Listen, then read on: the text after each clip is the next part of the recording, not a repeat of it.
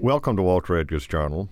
With me on the ISDN line from the studios at Clemson University is author Ron Rash, longtime friend, New York Times bestselling author, and he has a new novel out, The Risen. And so, Ron, welcome back to the Journal. Always great to be with you. You spent your whole life in North Carolina. You did your undergraduate and your graduate work there.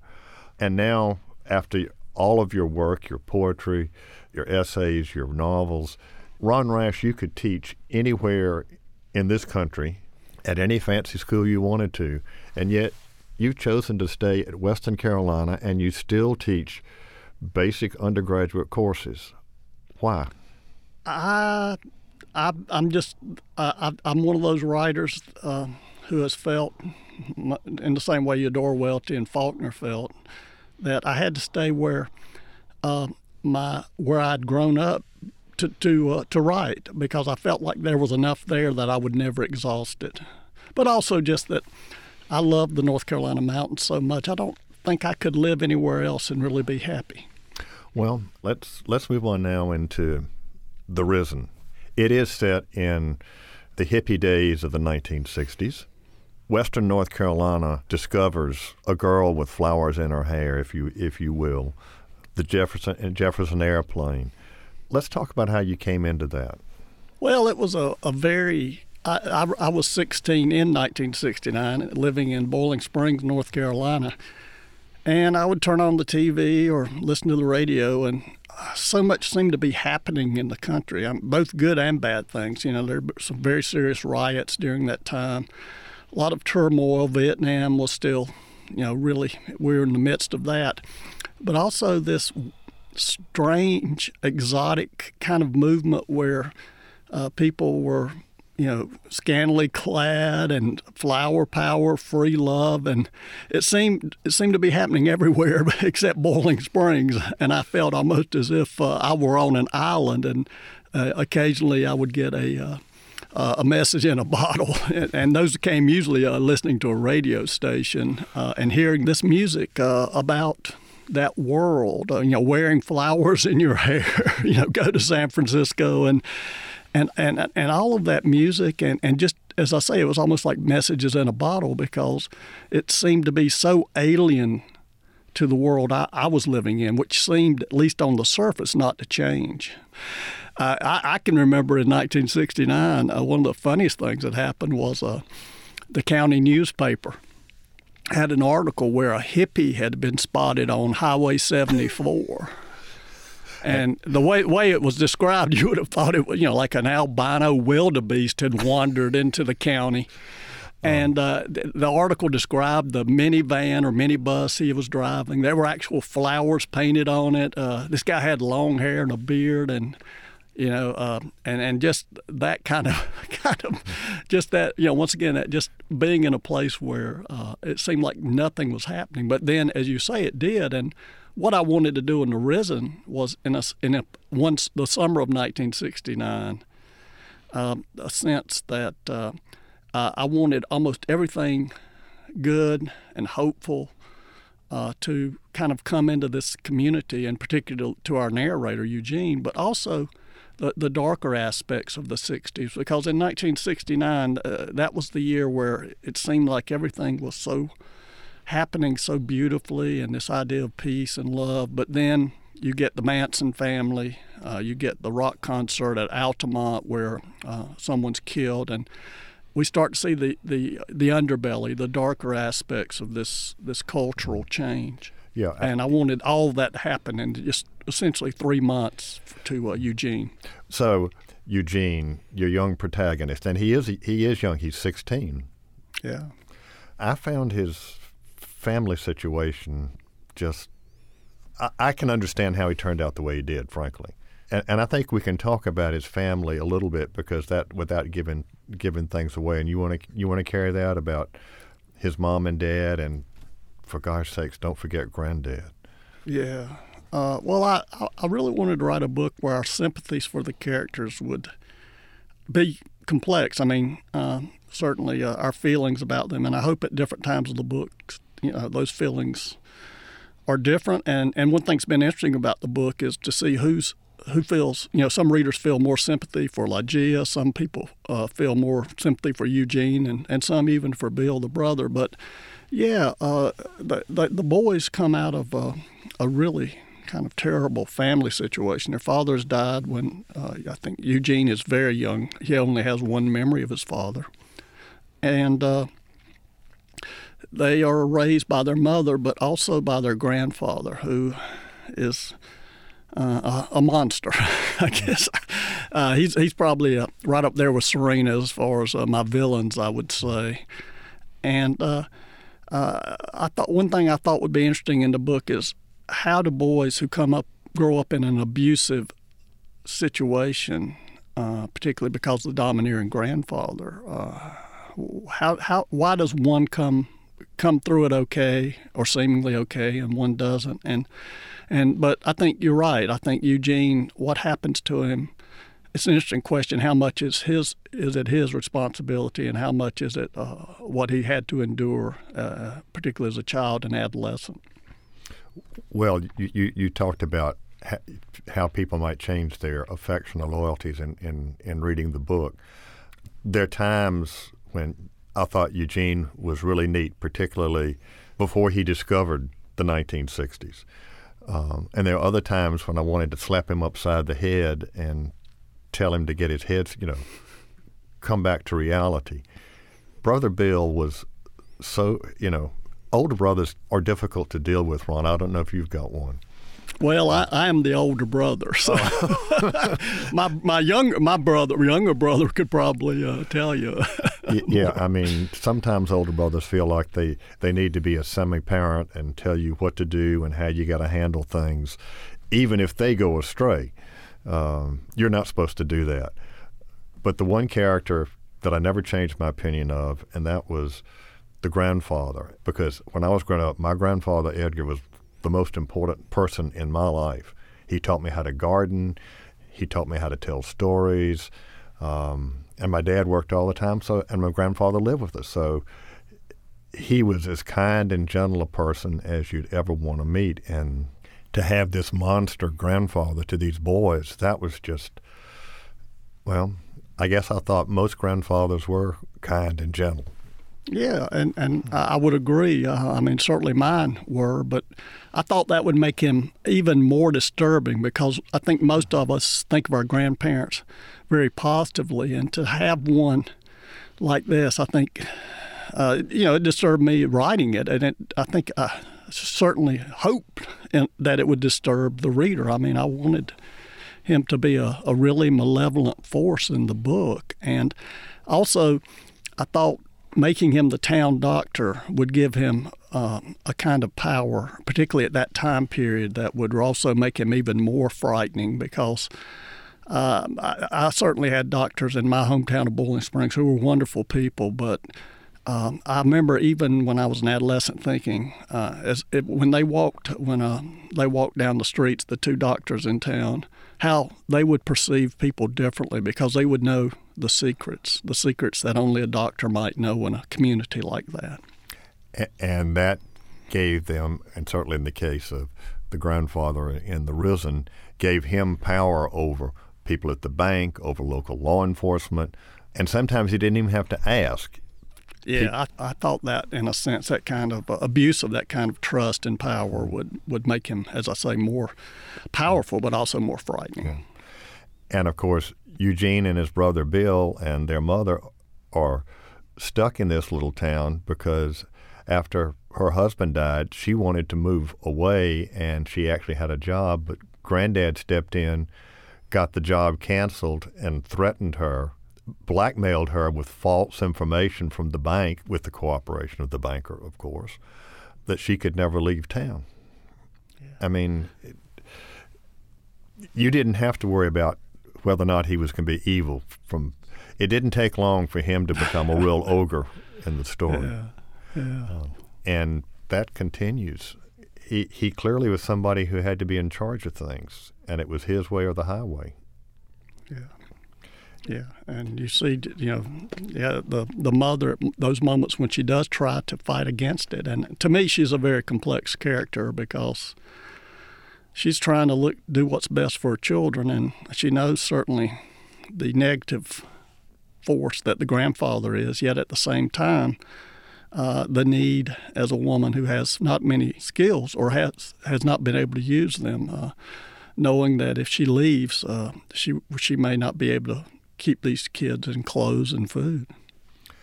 And, of course, Granddad's a doctor. The son, the father that's dead, was a doctor, and both of these boys, Bill and Eugene, are expected to be doctors. Yeah, and I think that once again is the grandfather's kind of reaching that he can even shape what they will become, certainly, or his attempts to. It doesn't work so much with Eugene. The mother, though, when she looks at Eugene, she introduces him to art and literature, which, of course, grandfather thinks is degenerate. But eventually he decides he wants to be a writer. Yeah, and I think in a way that's the mother sees that as a kind of victory. I mean, she's had such little power against the grandfather, but I think by taking Eugene in that direction or encouraging it, and actually for both the boys, but I think obviously Eugene's the one that reacts most positively to it. Just showing him another way of looking at the world. All right, let's get into Eugene and Bill meet this nymph from Florida, and I'll let you set the stage. Yeah, it's 1969, and they're fishing and swimming in a stream, a pretty large stream, and they end up meeting a young woman named Ligeia. And I chose that name for two reasons. One, it brings up Edgar Allan Poe's short story, which is about a woman who dies and then comes back to life, which I think fit the book. But also, Ligeia means Queen of the Mermaids, and that, and also as she, in one language, Queen of the Mermaids, the other, she's a siren, calling to the, bringing people to their doom. So I thought that fit in an interesting way. All of the above work with the story, the Queen of the Mermaids, because it's, here are these two mountain boys, they're in their favorite fishing hole, and Eugene looks off and thinks he sees this flash of skin down the creek somewhere, and he goes to investigate, and eventually they do meet up with Ligeia. She dodges him the first time. Yeah. But then she keeps coming back. And Bill, the straight arrow, who never would go astray, is the first one to succumb to her siren call. Yeah, and he does. And that's kind of an interesting moment because it starts to set up a conflict between the two brothers that's really going to, I think, be crucial, not only to the novel, but within the novel, their lives, the way they diverge. Well, it's kind of interesting that Brother Bill actually kind of helps Ligeia seduce Eugene. He does it like Bill and Ligeia have already had their fling, and Ligeia's kind of flirting with Eugene, and Bill sees things are going to happen, so he wants to make sure that Eugene understands there's certain precautions he has to take. There's the older brother telling him what to do. And yes, she does seduce him. He not only gets drunk, but he has his first sexual relationship, all in quick succession.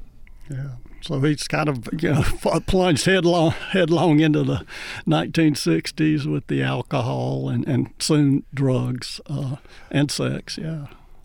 Well, and it's this is a part of the story that you talk about. He fell into it, and he did. And at this point, I think everybody, at least I did. I was already into the story, but I really fell into it here. I couldn't tell what was going to happen. But Ligeia is a siren, but she's not a sweet mermaid. I'm sorry. Yeah, she's tough. But she's had to be when we find out more about her life and her situation growing up. She can be rather ruthless at times, and actually exploitive. And I think her motivations I hope, are at times complex. But I think one thing is clear, that she's using, particularly Eugene, to get the drugs that she wants. And you folks might wonder, how's Eugene going to get drugs for her in Weston, North Carolina in 1969?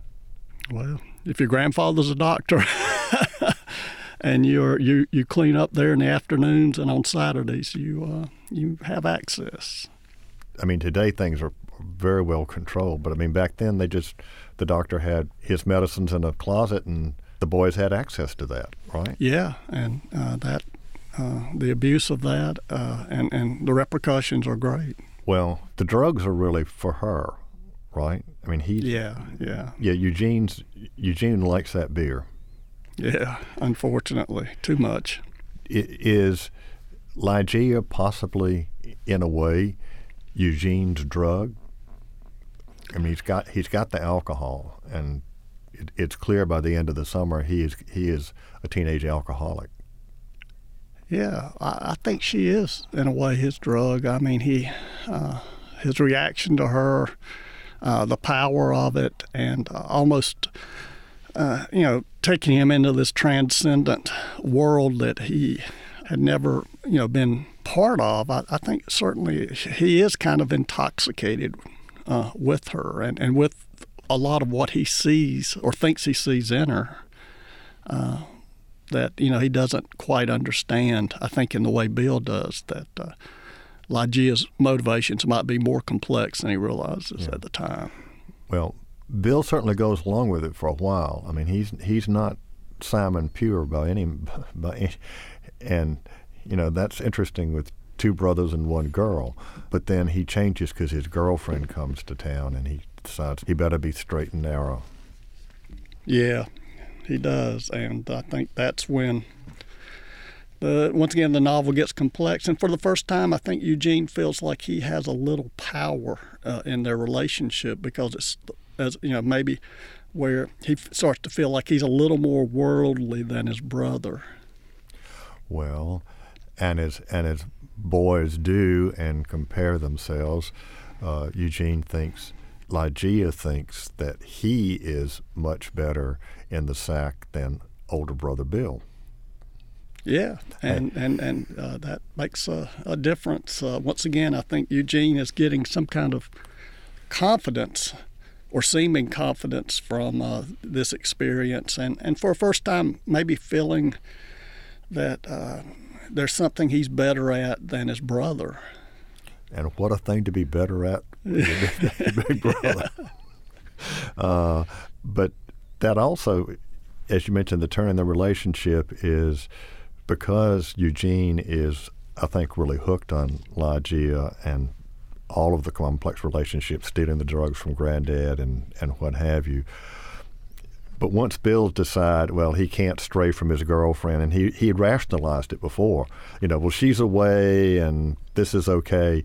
But once he changes, he then begins to look askance at what his younger brother's doing, and then begins to lecture him on what should be proper behavior. And their easygoing fishing days, everything else, just kind of disappear. Yeah, I think this is the big rift, and that will never actually be completely healed between them. It starts here, and also I think as the older brother, Bill, feels a bit challenged too. Well, this is a summer romance, and then all of a sudden, Lygia disappears. Yeah, and for 46 years at least, and a few remains will be found. I don't think we're giving too much away there because that's found out pretty early in the book, and that brings up the great dilemma of the book, because Eugene knows that Bill was the last person to see her, that Bill had lied about what happened, that he had taken her to the bus station, and now Eugene, the younger brother whose life has not gone well, must decide, do I merely keep quiet? Do I go to the law, or do I confront Bill? It's a real moment that is made more complex by the fact that Bill has been so good to Eugene's daughter, more of a father to her than Eugene has been, according to her. Yeah, I don't think it's giving it away, but because you do go back and forth between the present and 46 years ago. 46 years after that summer of '69, Bill is a very successful surgeon, very prominent in not just the community, but in the state and the medical profession. Eugene started off, had some talent as a writer, but then he crawled into a bottle. His marriage broke up. And Bill, as you said, kind of stepped in and helped save the girl, but also was more of a father figure. And there's clearly tension between the two. Bill doesn't like to get telephone calls from Eugene, doesn't even like to talk to him. And I don't know if you planned it or not, but it seems like every time they do have a telephone call, one of the first things, somehow Bill wants to ask the question about how much have you had to drink today, or, constantly throwing up Eugene's, failings. I mean, Eugene admits he knows he's an alcoholic. Everybody in town knows he's an alcoholic. But he becomes obsessed with trying to find out what happened to his mermaid. Yeah, and that's the core of the book and the core of the mystery. And as in life, very often it's more complex than at first it seems. And once again, as you're right, I mean, as you bring up Bill, I hope he's a complex character to the reader in the sense that, there are those times that we see him almost lording his status over his younger brother, and yet at the same time, he's this man who has taken in his niece, not only, taken her in, but paid for her college and has been, in many ways, an exemplar for the whole community. He does work in Haiti. He goes to Kosovo to help people who are injured. And so, and yet at the same time, there's another side of him that I think, I hope makes him, by being more complex as a character, more human. Well, he is more human. And you can understand why he's not happy with baby brother. He's a drunk, what he did with his daughter. And several, I think, of the moving passages in their conversations that they have is Eugene keeps saying, will you give me her telephone number? Can I call her? And Bill said no, because the daughter doesn't want to talk to her dad. She doesn't want any contact with him. At this point, Ron, would you like to read I'm going to ask you to read several passages, but there a passage would you like to read now? Sure. I think it certainly ties into the one of the fun aspects of this book, writing this book, was that I got to go back through my old LPs, dust them off, and recall the music that I was listening to in 1969, because I actually not only listened to the radio, as I said earlier, but I did start to buy albums. So I'll start with that July I bought an AM/FM radio at Pike's Drugstore. Before, I'd spent the last hour awake reading or attempting poems and stories in a Blue Horse notebook. But now I spent much of that time with a finger and thumb on the dial, searching for stations playing the music Legia had told me about. The signals drifted in and out between gulfs of static. After a while, I knew where they'd be if they did break through. I'd imagined the pulsing antennas of Fort Wayne and Chicago, New Orleans, and Kansas City. Even on the best stations like WLS in Chicago or WKDA in Nashville, there would be top 40 fluff. But then I'd hear something by the Doors or Jefferson Airplane or Big Brother and the Holding Company, even an occasional single by the Dead or Jethro Tull. I learned to recognize bands by voices, Morrison or Joplin, or by guitar, Clapton or Hendrix. I was already telling my mother I wanted a turntable with stereo speakers for Christmas. I made a list of albums to buy, groups I'd never heard of before Legia came. But in late July, I found an even better station, not thousands of miles away, but in the next county. Waynesville had a small FM station that played gospel and country all day and bubblegum pop from 7 to 10 in the evenings, except on Wednesday nights. Perhaps the station manager assumed that those who would object were busy beneath the steeples dotting our region's every nook and cranny. But for whatever reason, it was as if someone had hijacked a minibus filled with albums bought in Haight-Ashbury, because the DJ had a penchant for album cuts from West Coast bands. It was here I first heard the Grateful Dead's China Cat Sunflower and Quicksilver Messenger Services' Light Your Windows and the Steve Miller Band's Children of the Future. But also darker tunes, including the darkest of them all, The Doors' The End, with its premonition of what would soon come about in Brentwood and Altamont. Reflecting now on that summer, I realized the Doors were the group I should have listened to most intently. Well, that sets the stage perfectly. That music, it's almost like I'd recommend those of folks of my age, or actually any age, download some of the iTunes and play this music before you start. I mean, it really, you set the mood, but I think it would be fun. It's, as I say, I mean, the other great thing that comes, at least for me, and I suspect most people, is I can remember where I heard a song, maybe for the first time, and it's almost as like it will evoke a memory as well of that period. Well, Ron, we need to pause a moment and let our listeners know that this is Walter Edgar's Journal, and I'm talking with author Ron Rash about his new book, The Risen. Ron, you read a passage that you liked, and I'm going to read one that I like, but I don't like. I think it tells about Big Brother and what he's trying to do. Eugene has gone to Bill's office because the body has been discovered, and he's convinced that if he can't find the truth, he's going to go to the law, he's going to go to the newspaper, what have you. It's after 6 when Bill comes in. He's clearly exhausted and doesn't speak as we go to his office. He sags back in his leather armchair and closes his eyes. I study the face of a man who spent his afternoon cutting and probing the body of a child. For the best of reasons, of course, and yet. Another surgeon is going to join us in a minute, my brother says as his eyes open. Why? Because you need to hear what he has to say. Not unless he was with you and Lygia at Panther Creek that morning, I answer. And if he comes in here with some bull that drugs caused her to cut her own throat, I'm going straight to Robbie Loudermilk. That's the sheriff. He's not going to do that. When a knocking comes to the door, I shake my head. Tell him to go away, I say. All we need to do is talk about what happened, all of it. Bill gets up and returns with a large, red-faced, and then you have florid in italics. This is Eugene thinking, florid. That's the best word to describe him. He's large, but a broad-shouldered large, perhaps a linebacker in high school, even college, though the hand he offers is soft. I guess him to be in his late 50s. Carl Bassinger, he says, and sits down beside me. I understand that you're skeptical about your brother's abilities as a neurosurgeon. I never said that.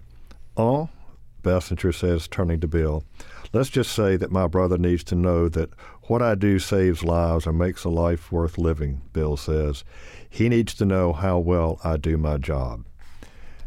And this is Bill trying to shut Eugene up about the past because Bill is afraid, but he needs to hit Eugene over the head about how important he is, not just to himself, but to the community, because every day he saves lives.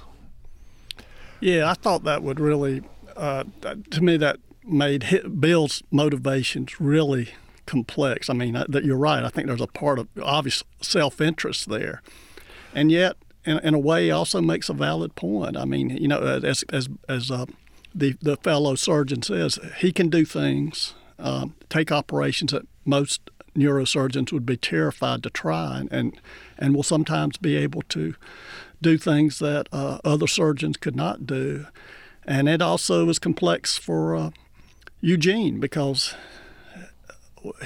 the bill is making him feel responsible for, you turn me in and this is what's going to happen. There are going to be children perhaps as well as adults who don't walk again, perhaps die because I wasn't there to do the surgery. Well, and not being there to do the surgery, early on when the grandfather is pushing Bill into medical school, although Bill's going to go there anywhere, he makes the comments, you've got the talented hands. If you had been the surgeon back when your father had that accident, he'd be alive today. I mean, how about dropping that on a kid? Yeah, well, that's, as I say, what makes the grandfather so deplorable. He's quite willing to use anything that will get his will to be done. Then, and this isn't going to give away the end of the plot, but this is an interesting twist, is that Bill does rebel. He falls in love and decides to get married in medical school. Yeah, and I think this is the the difference between the two brothers, and I wonder if, in a way, I kind of hope that the reader's birth order might even have some impact on how each of the two brothers is viewed, because I think there we see Bill's strength and courage to rebel against this man who's been so dominant in their lives. I mean, this was such a Southern upper middle class scene. Is Bill tells his grandfather he's in love, and his fiance comes, and they're at dinner, and it begins a grilling on who are your folks and what have you, and basically grandfather's a very rude host. And afterwards, Bill announces that they're going to get married, and grandfather says, fine, you pay for it yourself, I'm going to cut you off. He's been paying all the bills for medical school. And so Bill goes on anyway. And as a result of that, when Granddaddy dies, guess who gets his estate? Yeah. Ne'er-do-well Eugene. Yeah.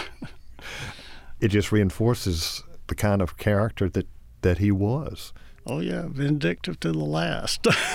No doubt about it. And also giving the painting to the older brother as well, the painting of an autopsy, which certainly evokes memories for Bill and what happened that summer, regarding Ligea's fate. But you bring Ligea in first as a body, because you have the skeleton. The rains have gradually eroded, and eventually this blue tarp appears by Panther Creek, and somebody starts to investigate, and they come up with a body. It doesn't take long to figure out. It might be, it gets, the anthropologists get a hold of it, and the bone doctors, and they know it's a young woman. And as soon as that comes out, Eugene immediately thinks, without anything, that has to be Ligeia. Yeah. And that is interesting, because I hope the reader feels a little bit, perhaps on some subconscious level he knew this all the time. Maybe not. But on a conscious level, he certainly doesn't. He had believed the older brother, but that moment suddenly the past rears up, and Faulkner's maxim that the past is not dead, it's not even past, certainly is true in this instance, because Ligeia and what happened to her in 1969 comes back full force here in the 21st century. And I think this might be a good point for you to read another passage, if you would. Yeah, as I said earlier, and we were talking about, there was a sense that living in Boiling Springs, that so much was happening, but it wasn't happening in Boiling Springs. It wasn't happening in maybe the small, or seemingly it wasn't happening. And this is a scene where I talk a little bit about that feeling. When I look back on the summer of 1969, I marvel at how unconnected Silva seemed from the rest of the United States. To young people raised on the internet, it would be unimaginable. A boy from Silva had been killed in Vietnam, another badly injured, but the war never felt within our world. Neither did the anti-war movement in Berkeley, the civil rights protests spilling into violence in Louisville and New York, or the killings of Sharon Tate and her friends in California.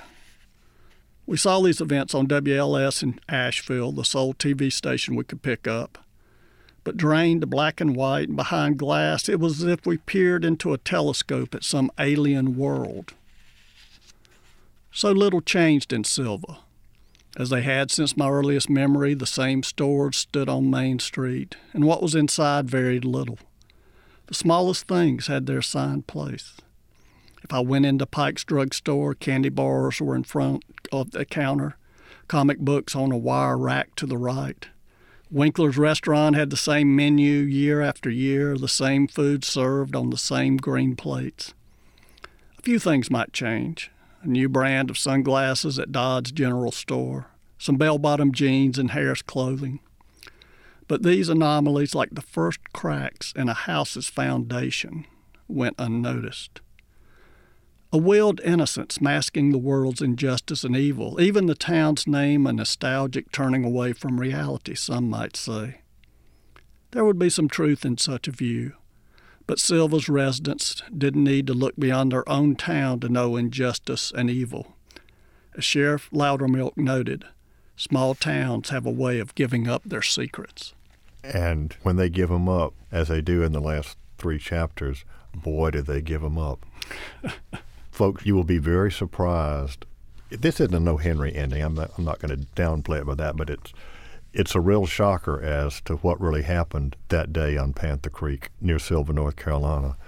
Ron, we've talked about addiction, drugs, alcohol, girls, but what about the question of power? We've got power struggles here and dominance. Bill, Eugene, grandfather, you bring this in several ways. Yeah, and even sometimes through the language, just in a sense, who's controlling the language. I think Eugene at times, there are times when he's almost unable to speak, tongue-tied. He's being constantly reminded or made to feel that he doesn't have that. And I think in some ways he begins to find that power because of the freedom that or seeming freedom he's experienced with Ligeia, but he seems to be someone who has the irony being that he probably is better with words than any of these people, yet at the same time they control the language through most of the book. Okay. Have you got another passage you'd like to read for us?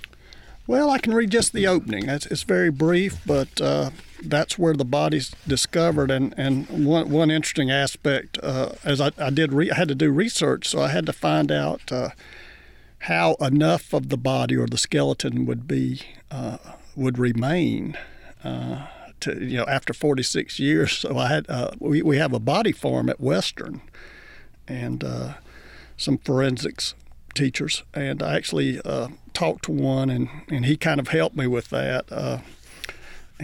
So this is the opening, and I think it once again that idea of the mermaid comes through because this is Ligeia. She is waiting.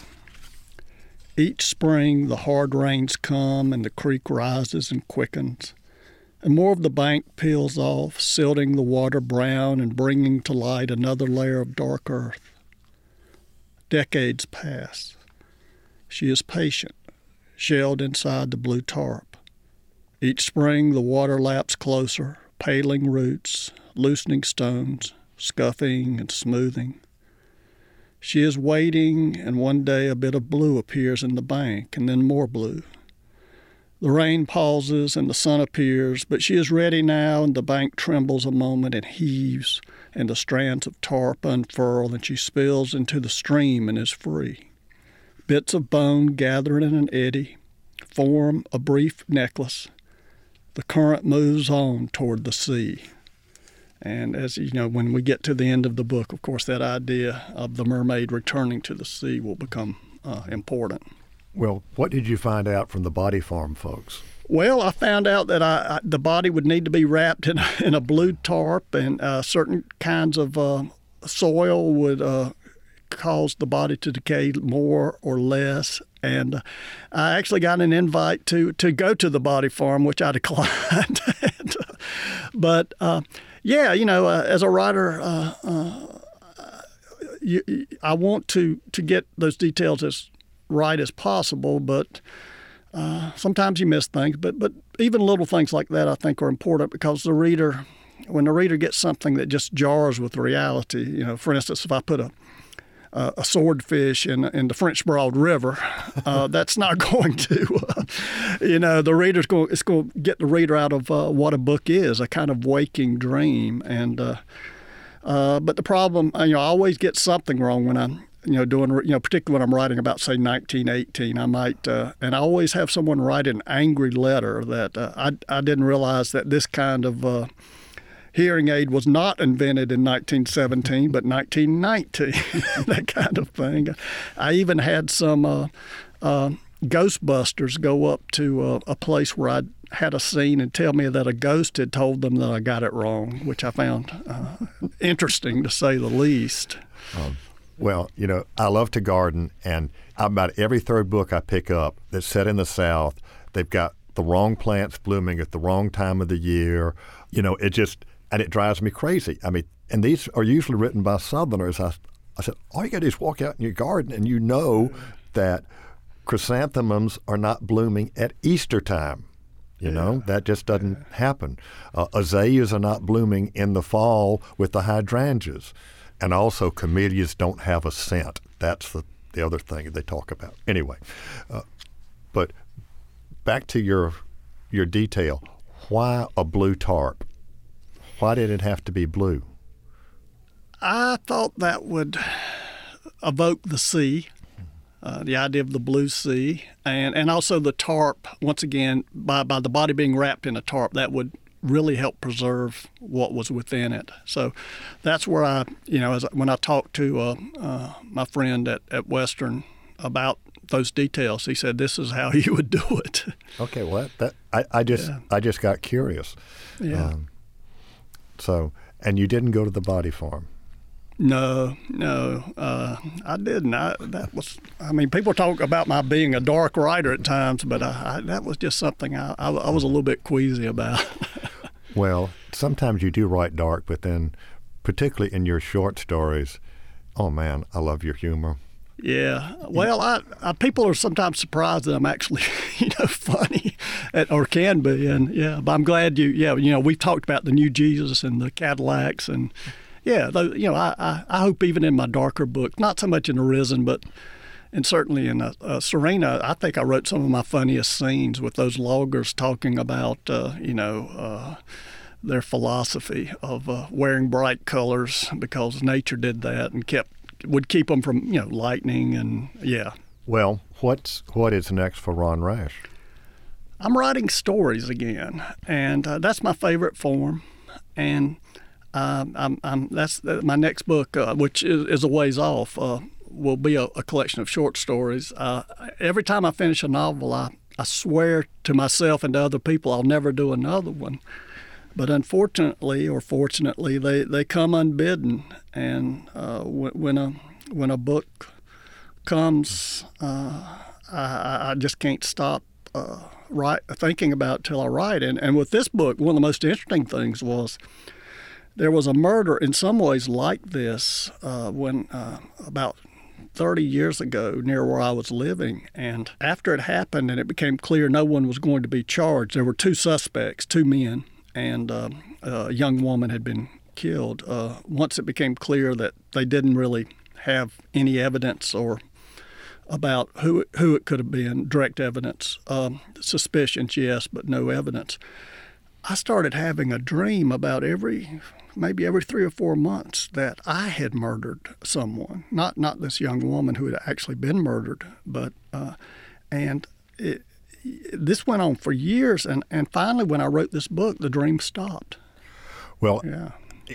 When you said the novels just come upon you, and if you read the opening passage, which you did, I could see this maybe. Did this start out as a short story, or did this start? It did. Okay. It did. It started as many of my novels have, and that's that. There's that interesting moment where I suddenly realized that no, this is more than a short story. There's more here, and to really tell the story in the best way, I have to write a novel. And so certainly that came because I thought at first it would be maybe a long short story, maybe 30 or 40 pages, but then it evolved. And of course, Ron has won prizes on both sides of the Atlantic for short stories. He's been on the New York Times bestseller list, and he has chosen to spend his adult life in Western North Carolina. And again, Ron, my hat's off to you, bud. I mean, I know too many Southern authors who are not personally, who have made it big, who decide to leave their roots for the big city, and their 15 minutes or perhaps more of fame. And you hadn't done that. You're still the young man from Boiling Springs, North Carolina. Well, I've got people that would take care of me if I got above my raising, as they say in Western North Carolina, starting with my sister and brother who would. But yeah, and I think a lot of what I write, the story of my father working at Eureka Mill in Chester, South Carolina, meeting my mother there, and I feel a real obligation as a writer to be true to their world, to write about their world. And even if I'm not writing directly about, say, my parents or relatives who've lived in the Western North Carolina mountains so many generations, I think I'm honoring their place. That I can find work, the stories that someone in China or France, as they have, will read and sense that yes, these people are so much like me, or their stories ring true, or their stories have value. So certainly, it is important to me to write about the region as honestly as I can. I don't want to sentimentalize it, but my goal as a writer has always been that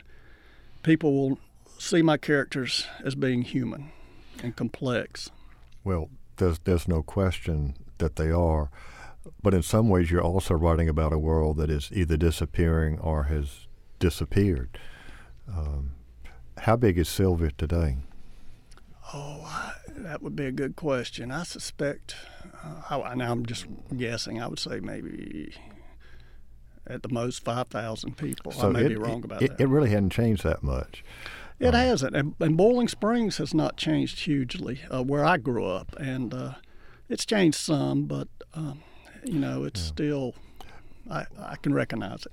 Well, just having gone to Davidson, and you had lots of kids from all over North Carolina and Cary, or even the little town of David. I mean, some of those places are changed beyond recognition. And the same, of course, is true in South Carolina, and it's not always becoming a suburb of Charlotte, as Davidson has done in Cary for Raleigh, but the small towns almost disappearing.